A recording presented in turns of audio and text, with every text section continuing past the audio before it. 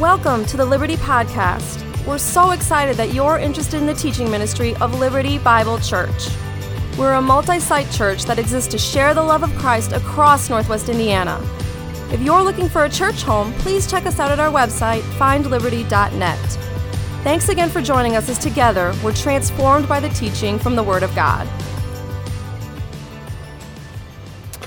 Well, good morning and welcome to Liberty Bible Church. My name is Tim. I serve as one of the pastors here. If you have a Bible, you can turn it to Hebrews chapter 4. That is where we will be this morning. Hebrews chapter 4. We've been in a series on the Sabbath. And as we end that series this morning, I want to end by saying that Sabbath isn't simply a pious teaching. What's at issue is the very meaning of life. I believe that. Not because I believe every Christian must practice the Sabbath like me, and not because I believe we as Christians have to continue to obey the Sabbath the way it was given to the Jewish people in the Hebrew Bible. But because the story of the Sabbath invites us to consider a question. Where will I find my rest in this restless world? And you could probably guess, because I'm a pastor, or if you've been listening over the last few weeks, my answer is, well, you find rest in Jesus. We've been trying to say that for 7 weeks. But just because we might say something with our lips, just because we might have an answer in our heads, does not mean we get that answer lived. A couple of weeks ago, I spent a week in prayer. I went to one of my favorite places in the world, Glacier National Park. Is that where I find my rest? The right place, the right destination. If I could just hold on a few more days, weeks, months, and escape my restlessness and get to the right place. Is that how we find rest? Or as I left for my prayer trip a few weeks ago, according to Fangraphs, the Cubs had a 92% likelihood of making the playoffs. To me, there are a few things better than a cool fall evening watching your favorite team play playoff baseball. By the time I came out of my prayer trip, the Cubs had blown their lead and it was clear they were not going to make the playoffs. Can I still be at rest? Or is my rest ultimately rooted in my entertainment? Or I know if I want to feel a moment of rest, there's always something I can buy. An Americano at Uptown Cafe. A round of golf at Beechwood out in LaPorte. A new book to read. Is that where I find my rest? What my possessions can afford me? What my money can purchase for me? Or do I find my rest in my accomplishments, my work, what I do during the week? The success or the non-success of this community, this church. I can't stop because I have too much to do for God. Will I find my rest in what I do? Where will I find my rest in a restless world? Where will you? And our hope is that you'll answer that question as Jesus. But that's really hard to do. It's really hard to actually live a deep life of peace and rest and discipleship to Jesus because of the world in which we live. And so what I want to do, I'm going to read our text for us this morning. It's Hebrews chapter 4. And I'm going to pray for us and then end our series in some final thoughts from this text on how to find rest in a restless world. So if you have a Bible, you can go to Hebrews chapter 4. And I'm going to ask, if you're able, would you please stand as I read God's word for us?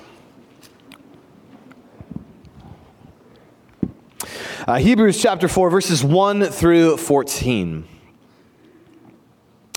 Therefore, while the promise of entering his rest still stands, let us fear, lest any of you should seem to have failed to reach it.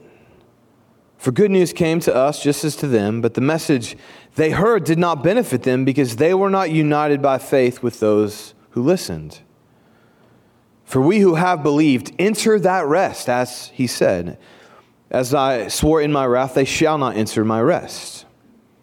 Although his works were finished from the foundation of the world. For he has somewhere spoken of the seventh day in this way, and God rested on the seventh day from all his works. Again in this passage he said, they shall not enter my rest. Since therefore it remains for some to enter it, and those who formerly received the good news failed to enter because of disobedience, again he appoints a certain day, today, saying through David so long after in the words already quoted, today, if you hear his voice, do not harden your hearts. For if Joshua had given them rest, God would not have spoken of another day later on. So then there remains a Sabbath rest for the people of God. For whoever has entered God's rest has also rested from his works as God did from his.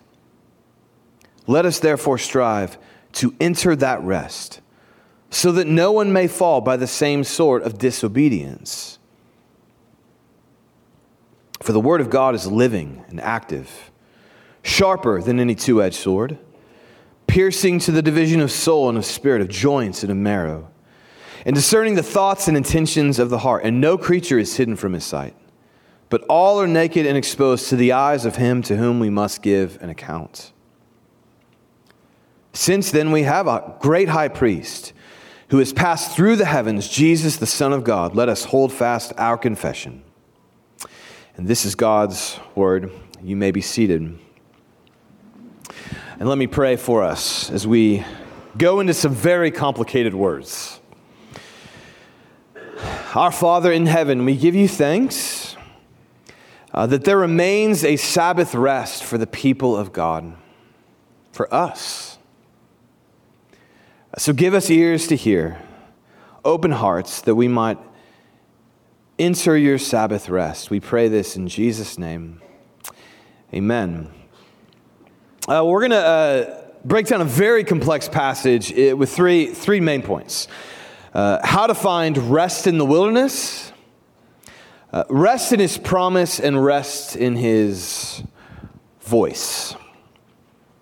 So first, rest in the wilderness. Now, the book I read from, the book we're in this morning, is called Hebrews, which sadly, many Christians have abused this book by naming the place in their church where they serve coffee Hebrews Cafe. And I will never do that to you. Just promise that. But aside from knowing the fact that sometimes Christians abuse this book by doing that, there are two other important things to know about this book of Hebrews, at least for this morning. The first is, this is most likely a long sermon. The whole book is a sermon. It's a work of a pastor speaking to his congregation, encouraging them and seeking to lead them into the way of Jesus, to find their rest in Jesus. But second, this congregation has been experiencing persecution. It's been hard for them to be Christians. And so in a way, that they are in the wilderness. The spiritual desert. Following Jesus has meant suffering and hardship in their life. And so it's why in this passage, the preacher retells a story when Israel is in the wilderness.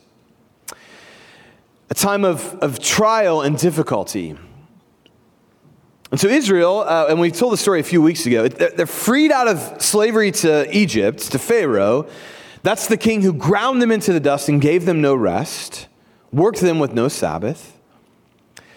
But what God didn't do was free them from Egypt one day, and the next day they're in the land of ultimate rest and promise. No, instead he shepherds them right to the edge of the Red Sea. So there's sea on one side of them, and on the other side of them, the Egyptian army has had a plan of a change of plans, and they are bearing down on Israel to destroy them, and they have nowhere to go. And so God splits the Red Sea in two, leads them through it, and then they get through the Red Sea, and on the other side of the Red Sea, after God swallows up the Egyptian army in the Red Sea, the other side is the wilderness, which is not like Glacier National Park that I showed you earlier. It's the desert. And there's no water in the desert. There's no food in the desert. There's no shelter in the desert. And that's where God takes his people for a stretch of days before he's going to move them into the promised land. So it's not hard to imagine this congregation hearing this preacher preach Hebrews 4 and to think we're kind of like that. God saved us through Jesus and now we're being persecuted. This makes no sense. We know what it's like for them. It's hard to rest in the desert. And so just to pause there for this morning, what is your desert? What is your wilderness? What is robbing you of resting in Jesus, your Sabbath? Maybe it's a relationship, a friendship, or someone you once treasured.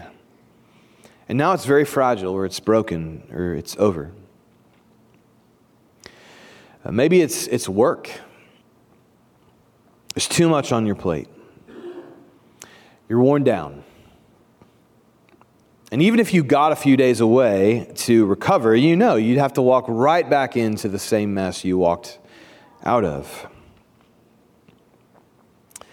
Maybe it's a child, a family member. You are doing everything you can and nothing's working. Nothing's leading to fruit. I mean, what is your wilderness? What is your desert? What is robbing you of rest? In the last 24 hours of what's happening in Israel is a reminder, like this is a dangerous place to live. And the heart of this series is not, hey, follow Jesus and everything works out for you. I don't believe that. I believe God shepherds and leads us into desert seasons, into wilderness seasons, but I also believe the Sabbath rest of God is available to us in that space. That's where the first command of the Sabbath came, was in the desert. And I believe the worst thing you can say to someone who's resting in or who is walking through the wilderness is, well, just find your rest in Jesus. Just think harder, think better, remember the truth, get over it. And that's often what we do as Christians. Well, this is the truth, and if it's in your head, then it should get lived. But it's a long way from your head into the rest of your body and into your life, which is why we've done a series on the Sabbath. Our word to you as a church is not, hey, your Sabbath rest is in Jesus, so get over it. It's, your Sabbath rest is in Jesus, and you live in a terrible world. And so maybe you ought to consider carving out one day a week, an ancient practice, to ground you in the truth that your Sabbath rest is in God. That's why I believe a consideration of the Sabbath is important. Not out of some legalistic obligation placed upon us.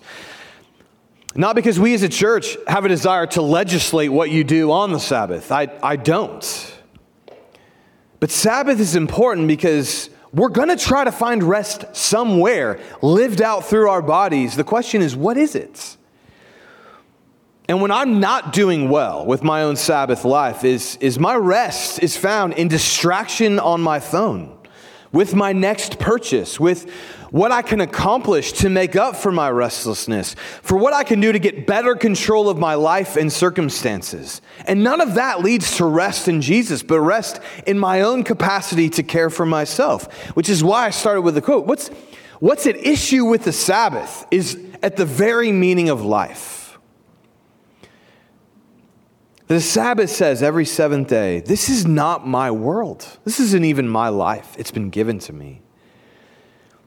And I stopped to recall Genesis 1, what was originally designed for this world, the blessing, the abundance, the desert-free world God created and intends for us. And I submit myself under His care and His provision and His love. And I remind myself for 24 hours, the world does not need me. My work doesn't need me. I don't need to accomplish anything because there's so much happening in this world because it's the Father's world, not mine. To bring back a quote from earlier in the series, Jewish scholar Matisyahu Savat. He writes, every seventh day the Israelite renounces dominion over his own time, his autonomy, and recognizes God's dominion over time and thus over himself. The Israelites, in their wilderness story, were under God's provision and care. Yes, they were in the wilderness, but God gave them water to drink. He gave them food to eat. He kept their clothing through the wilderness. He promised to bring them into a promised land. And so he says, every seventh day, get in touch with those promises, because the desert around you is going to distract you from the truth of who God is and make you want to provide for yourself instead. And so wherever you are this morning in faith and your understanding of Jesus, the promise of the scriptures is that wherever you find yourself, God wants to shepherd you in that place, even in the desert. Even though I walk through the valley of the shadow of death, I will fear no evil, for you are with me. And we got to get that lived. And the Sabbath, the seventh day for me, is about getting that sentence lived. The Lord is my shepherd, which means I can step away for a day and listen to my shepherd. So rest in the wilderness, that's where the text starts. Second, we have to rest in his voice. So the preacher, he's telling the story of the wilderness of Israel. And what makes this complicated is he's using this story on 4 levels. Like, if you've seen the movie Inception, this is like more complicated than the movie Inception. Okay, no one saw Inception. I thought at least one person would have seen that.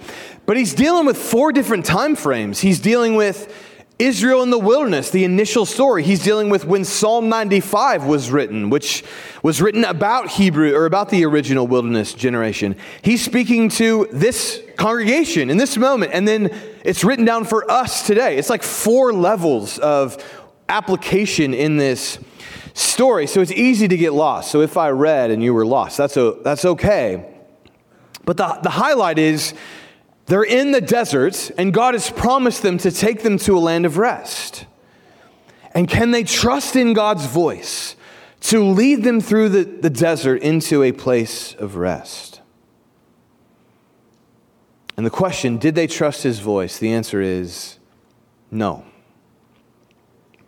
And so the preacher quotes from Psalm 95, which Psalm 95 says this.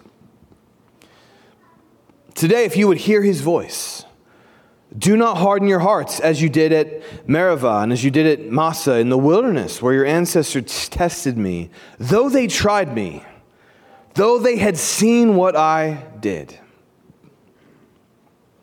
That last line of Psalm 95, though they saw what I did and they didn't trust my voice.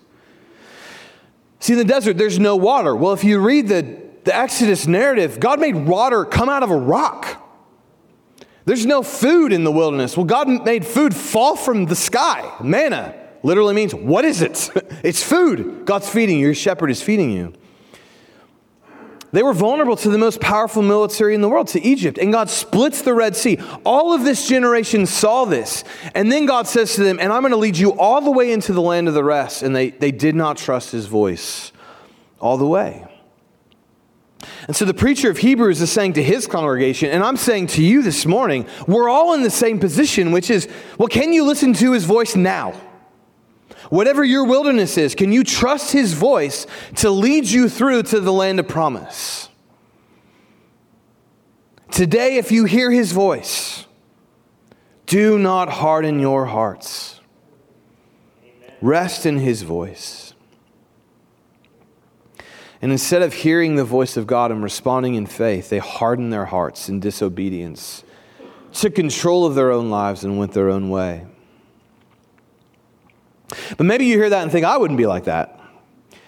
If I saw God move miraculously, part the Red Sea in 2, have my dinner fall on my head from heaven, give me water to drink out of a rock, then I would diligently obey everything that he said to me. And I used to kind of think that. If I saw more, the problem is I haven't seen enough.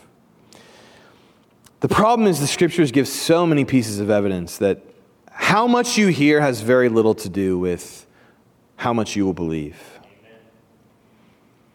Because when God speaks, something happens to us. And that's where the Hebrews passage ends. Verses 12 and 13. For the word of God is living and active. So when God speaks into our lives, it's living and active. It's sharper than a two-edged sword. It pierces the division of soul and spirit, of joints and marrow. It discerns our thoughts and the intentions of our hearts. And no creature is hidden from his sight. But all are naked and exposed to the eyes of him to whom we must give an account. God speaks, and we are laid bare, exposed to who we really are, to what we really think. So what do I really think about what will bring rest to my soul? What do I really want to be guided by? The voice of God and obedience to him, or to make my own decisions and to remain in control of my own life? And the moment God speaks to us, all of that gets exposed.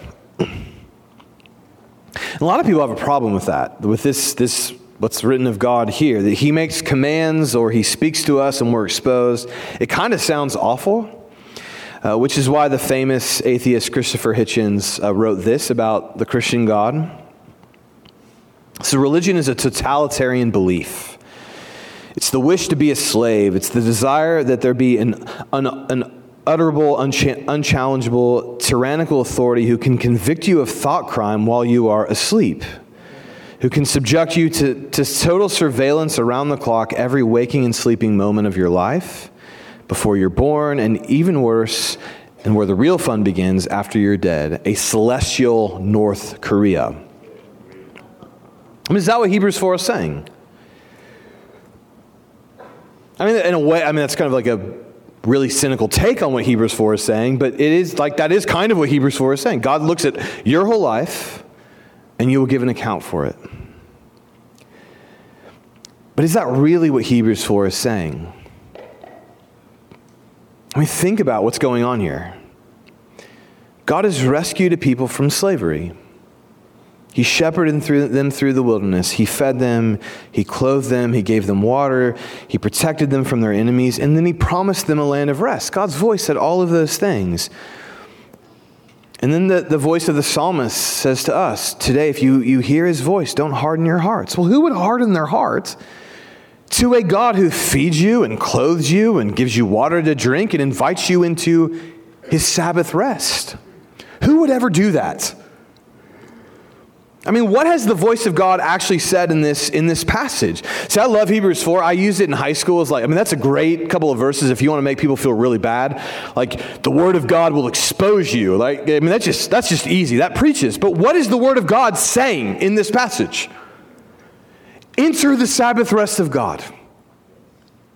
Not some really hard teaching about how much money you have to give away or about your sexuality or about loving your enemies. I mean, the Bible says those things. The command that's being struggled with here is enter the rest of God. And we're like, nope.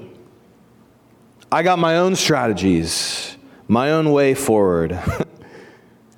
The command that exposes us in Hebrews 4 is not some radical, difficult teaching of Jesus. It's enter the rest of Jesus. And that exposes us.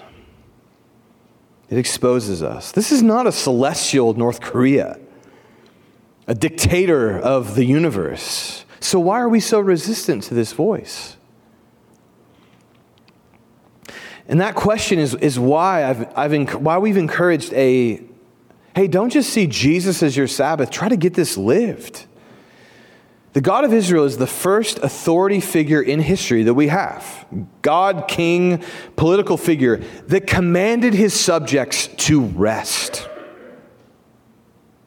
Every king, pharaoh, god that we read about in this time frame, the ancient Near East, all of them worked you to the dust. This God says, stop and rest. Enter into my rest. And we have to get that lived. And I would say maybe the best way actually to really hear his voice, to really listen, to understand this God who's unlike any being in all of the universe, is to stop and to Sabbath with him. That yes, Jesus is the Lord of the Sabbath. That's the whole point of the Sabbath storyline from Genesis to Revelation. But does that change God's desire for you to rest and to stop in your life? To stop one day in 7, to stop listening to my voice, to your voice, to stop trying to stay in control of our lives? As Marva Dawn brilliantly said, a quote I'll bring back for this morning, if we ceased work on the Sabbath, we could also give up the whole attitude of productivity, the worries associated with that pressure, our striving to be in control of our lives, our scrambling for possessions, our entrapment in a culture, and the resultant meaninglessness and boredom. Being followed by my own voice leads me to find rest in my possessions, in my work, in serving God and doing what he needs me to do 24/7. When even God's like, I don't need you to do it 20. I need you to do it 6/24, not 7 days a week. 20. He's not even asking his people to do that. So why am I asking that of myself? This is the only being, well, it's not the only because other people started copying this being, but this is the first being in history to say, I command you, rest. Rest in me. Can you rest in his voice, his promises, his shepherding, even when you're in the valley of the shadow of death? And then third, we're going to finish our series and our time this morning. Can you rest in his promise? So verse 1 begins, therefore, while the promise of entering his rest still stands. So the whole point of this little part of this sermon is the promise of entering the Sabbath rest of God still stands, even through all human disobedience. We make a wreck of his world. Yet the promise of entering his rest still stands. And that's been the heart of this whole series. It's not just, hey, Jesus is your Sabbath, good luck until you die. It's, hey, like, you can have the rest of God now. It's real. It's available. And that's what the preacher means when he says to Genesis 1. He's like, this goes all the way back to Genesis 1 when he says, verse 4, for somewhere he has spoken about the seventh day in these words, on the seventh day God rested from all his works. From the beginning of creation, God's promise for you to experience his rest has been true. It's never changed. God's promise for you to live in his abundance, his beauty, his provision is on the first page of the Bible, and it never stops until we get to the very end and we experience the eternal rest of God. That promise existed to the wilderness generation even through their disobedience. It existed in Psalm 95 when the psalmist called his people once again, listen, get into the rest of God. It existed here in Hebrews 4 through faith in Jesus, and it exists to you and I today. So today, if you hear his voice, do not harden your hearts. Psalm 95 is doubling down on the promise of Genesis 1 that the rest of God and his promise for you to live in his provision, his abundance, his flourishing still stands. The promise and the rest of God has never stopped. And do you know why the preacher can say that? Why I can say that to you this morning? It's because of the last verse, verse 14. Sadly, if you have an English Bible, they put a break there. And that's all editorial decisions where we think the passage is in and stop. There's no way to me, though, that it stopped in verse 13. Verse 14 is the conclusion of the call to enter the rest of God. And what does verse 14 says? What we've been saying this whole series. Therefore, since we have a great high priest who has ascended into heaven, Jesus, the Son of God, let us hold firmly to the faith we profess. Do you know what he's saying? These Hebrews and we today are in a restless world. We're in the wilderness, waiting to get to the promised land, to the new heavens and new earth. And there's so many ways you're going to lose your rest in this world that you have no control over. Diagnosis, job change, loss of relationship. There's so many ways. I mean, war, like that was just a day, and it's ongoing now. There's so many ways you're going to lose your rest in this world. Your hope and your rest is not in you getting control of your life to where your life is exactly where you want it to be. My guess is like that only happens for all of us like 3 times in our life. Wherever the relationships, our jobs, everything lines up just perfect.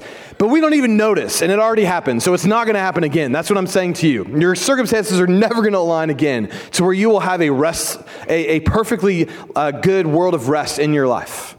Your rest comes in the new heavens and new earth. So the author is saying, can you trust his voice to get you there? Can you trust Jesus to get you home? And then what does he say about Jesus? Well, he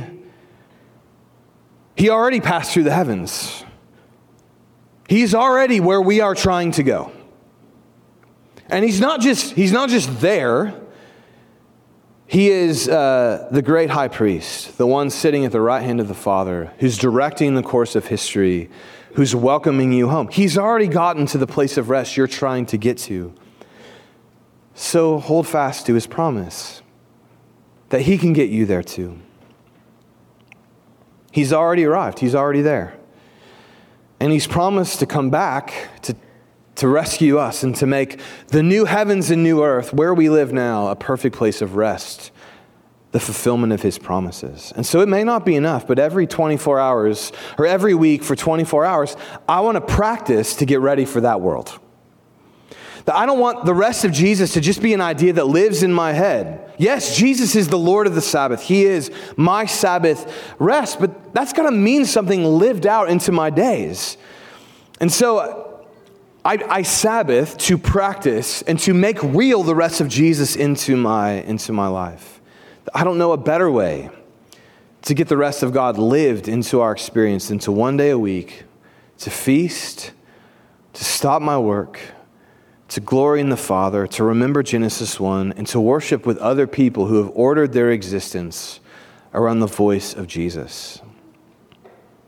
That our desire is not Sabbath out of some legalistic obligation to any of us, but to get the rest of God lived.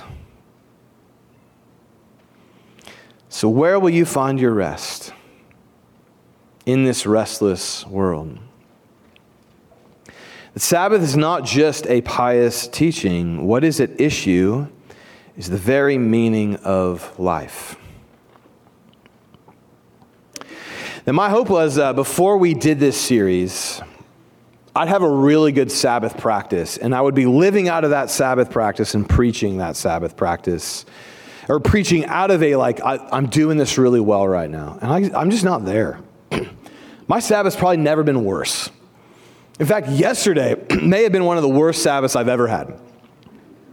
I got hit with Friday evenings when it's supposed to start, had a new just thing to be anxious over, and I stewed in it.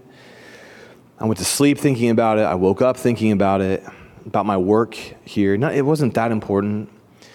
And I was not at peace. And so about 12 hours into my 24-hour Sabbath, I was like, enough. And I did my normal Bible reading practice. I read through the Psalms each month, and typically I'll find one or two verses in the Psalms, and I'll just sit in those words. And I'll set a timer, and I can't leave until that timer's over. And it doesn't have to be long; it can be short. But yesterday I sat in Psalm 36, 2 verses from Psalm 36. And I want to read those if I can find the book of Psalm in my Bible, which apparently I can't right now. This is not good. Where is it? Is that the Old Testament? Is that where that is? There we go. There it is. I'm sorry. I should have marked this. There we go. Psalm chapter 36. I sat in these words in my basement yesterday. How precious is your steadfast love, O God. I take refuge in the shadow of your wings. I feast in the abundance of your house. And you give me drink from the river of your delights. For with you is the fountain of life. In your light do I see light. And I sat for 5 minutes. That's all I had. I sat in that and I said, okay, Father, for the next 12 hours, because I've already ruined half my Sabbath, but for the next 12 hours, I'm going to live like these words are true, and I'm releasing everything I've been thinking about. I'm not responsible for it for the next 12 hours. I will be responsible for it in 12 hours, unfortunately. But for the next 12, nope, it's not my problem. It's your world, your universe. You've introduced this problem into the world, so it's your problem. And I'm not helping you for the next 12 hours. And God's totally fine with that, believe it or not. He doesn't always need my wisdom to conduct the affairs of the universe. But 5 minutes, how precious is your steadfast love, oh God. I take shelter in the shadow of your wings, not in my wisdom, not in the fact I can carve out a solution to this problem, not in the fact I know what I'm doing. I take refuge in the shelter of your wings. And then I went upstairs and made chocolate chip pancakes, a breakfast sandwich for my kid, and it was a chaotic mess in my whole house. But my spirit, I was living the rest of Jesus for the rest of that day. So listen, I don't know how or what a practice of the Sabbath might look like for you. All I know is God is so committed to you, to bringing you into his rest. He sent his only son into this world, whose ministry literally began in the desert. Then he was tempted by the devil. I mean, that's the Son of God. He shows up among us, and he finds himself in the desert and tempted by the most evil being in the universe. And it only gets worse from there. He ends up on a cross, goes into a grave, but comes out 3 days later to go to the promised land of rest, to say to you, just, will you trust my voice and my promises, and I'll bring you home. And so today, if you hear his voice, do not harden your hearts, but listen to his voice and enter his rest. Let us pray. Father, we trust in the rest of Jesus. And we need to get it lived into our bones. And so now we're gonna practice the New Testament version of Psalm 36. We're gonna drink from your river of delights. We're gonna feast in the abundance of your house. At your table, where your table is filled with the broken body of Jesus and the shed blood of Jesus, to say, our high priest has gone before us. He got home. And he said, keep eating at his table, because one day his table, he'll join us at that table, and we'll eat in the new heavens and new earth with him. So for the next few minutes, whatever has introduced restlessness into our lives and world is irrelevant. The only relevant thing is the person of Jesus inviting us to his table, and we come by faith and obedience to his voice to align our voice, or our lives and our hearts and minds with his rest, his life, his commands, his way, knowing we can't do it, but knowing that's okay. We're covered through his sacrifice on our behalf. So, Father, lead us to the table of your Son, Jesus. We pray now in his name. Amen. Thanks for being with us today. If you'd like more information on our church or a place to connect, you can check us out on the web at findliberty.net.